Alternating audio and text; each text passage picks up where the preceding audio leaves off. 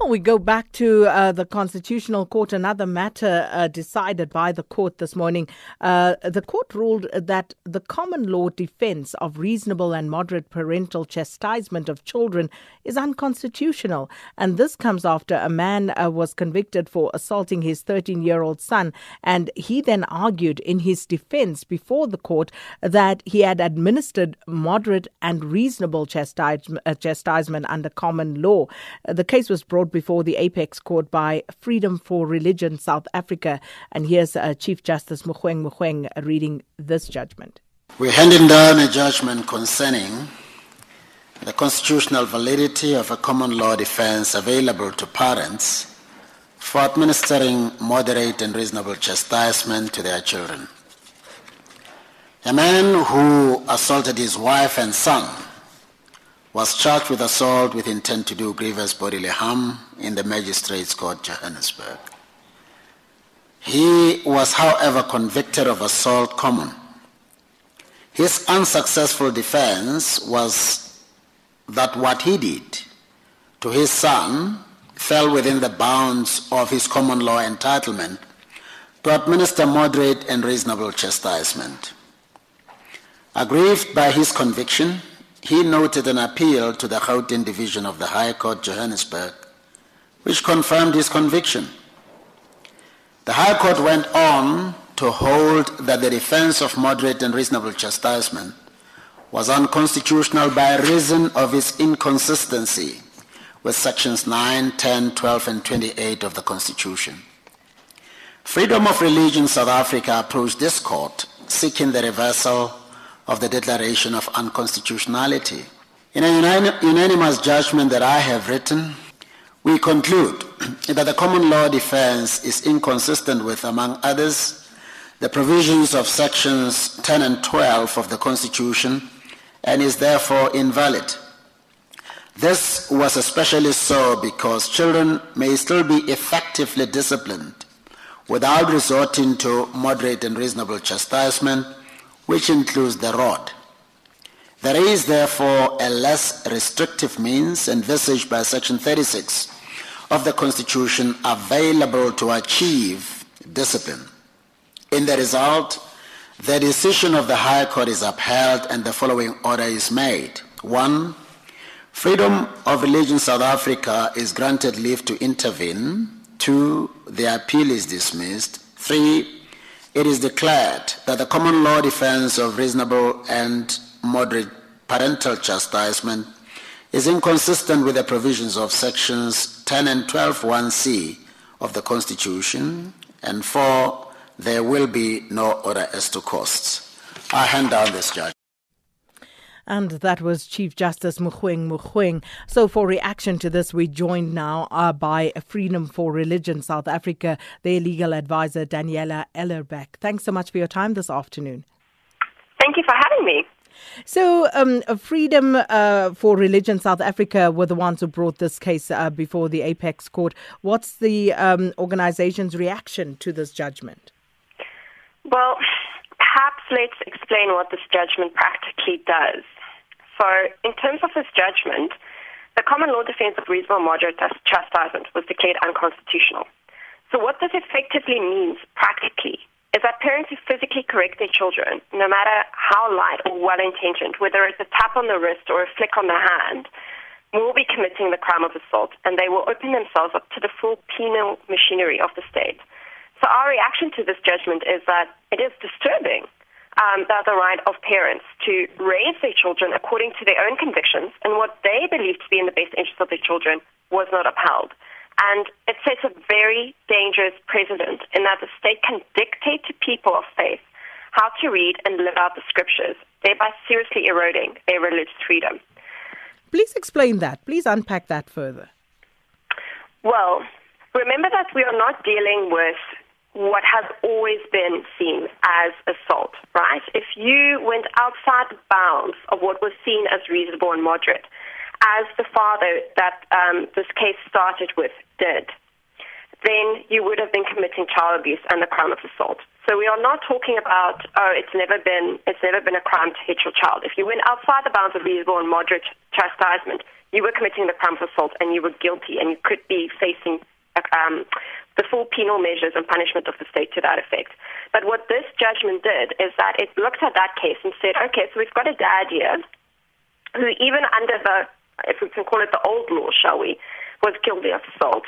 But, instead of just looking at this case, we're going to say that every parent who inflicts even the minest form of physical correction on their child is guilty of assault, and that all forms of physical correction need to be made completely illegal.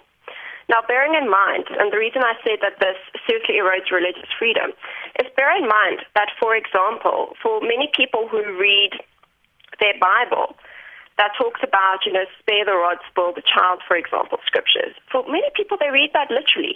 And they're not reading that as in, I need to inflict lasting harm on my child, and go outside the bounds of reasonable and moderateness. And, we're talking a light tap on the bottom for your 2-year-old who's throwing a tantrum, or a flick on the hand, But for many parents, they will read that scripture as commanding them to exercise physical discipline of their children. So this judgment by Chief Justice Mogoeng makes criminals of people of faith who believe that the scripture commands them to physically correct their children at times, where necessary, always in love. So if we just try and push this argument a little further, some people would argue that we know, we understand, and we accept, as per the law, that we cannot lay our hands on another human being. And if you do, you will be charged with assault. So why then is it difficult for us to apply that same reasoning when it comes to children? Well, there's good research that shows that loving discipline that's mild, that's reasonable, that's moderate on children when they're still in their developmental stages is good for them and is in their best interest. So we're not talking about, treating equality in terms of the law doesn't mean treating everyone exactly the same. It means treating everyone with, equal consideration and respect. So the exact same way that the law discriminates against children by saying that they can't vote or they can't drive or they can't drink, it allowed parents to raise them as they deemed fit. And what this judgment does is it has the state stepping into the inner sanctum of the home and telling parents how they must raise their kids. And in addition, it tells parents how they must interpret their Bible and how they must live out their faith. And it doesn't mean, from what you are saying then, that loving discipline has to be physical. Could you not enforce loving discipline without, chastising the child physically? Of course you can, and I want to emphasize that 4SA has never supported violence against children, which is reprehensible and has always been a crime. But while we appreciate that there are many good alternative ways to discipline children, we believe that parents need more child-raising options in their parenting toolkit, not fewer. And in addition, we also say that as a democracy, when it comes to a law like this that affects every single family in South Africa, it should be made by Parliament, not by a court. So refer the matter to Parliament to make a decision on this, because we elect our Parliament and they are our representatives responsible for making the laws that South Africa needs. But we also accept that the Constitution is the supreme law of the land. And this, as the judgment was being read out there by Chief Justice Mogoeng, would be at variance with sections 10 and 12 1C of the Constitution. So do you not agree with that? No, that would be, I agree with the fact that the Constitution is the supreme law of the land. We disagree with the interpretation that would make mild discipline that is within the bounds of reasonable and moderateness and given by parents acting in the best interest of their children unconstitutional. So this is effectively the end of the road, because this is a judgment by the Constitutional Court. So what now? Where to from here for freedom for religion South Africa in this regard? Well, as you said, this was a judgment made by the Apex Court, who took the place of Parliament in making a law that has such far-reaching consequences on every family in South Africa. And, well, for many people of faith, they will have to choose whether to obey God and what he says to them about raising their children or whether they will obey the law. And as a result, good parents of faith who only want what is in the best interest of their children will potentially see their families torn apart, as is happening in other countries where physical correction has been banned. And this will destroy families as the... Are you not overstating that point? I mean, would this really tear families apart simply because there's a constitutional court ruling that states that you may not physically chastise your child? Remember that it's said that any form of discipline, physical discipline, is a crime of assault. So if you'll say your 2-year-old, you're in Pick n Pay with your 2-year-old, who is probably just getting off nappies, is throwing a tantrum in the aisle of Pick n Pay. If you give her a flick on the wrist, you would have infringed her constitutional rights, okay? Because that's what the judgment says.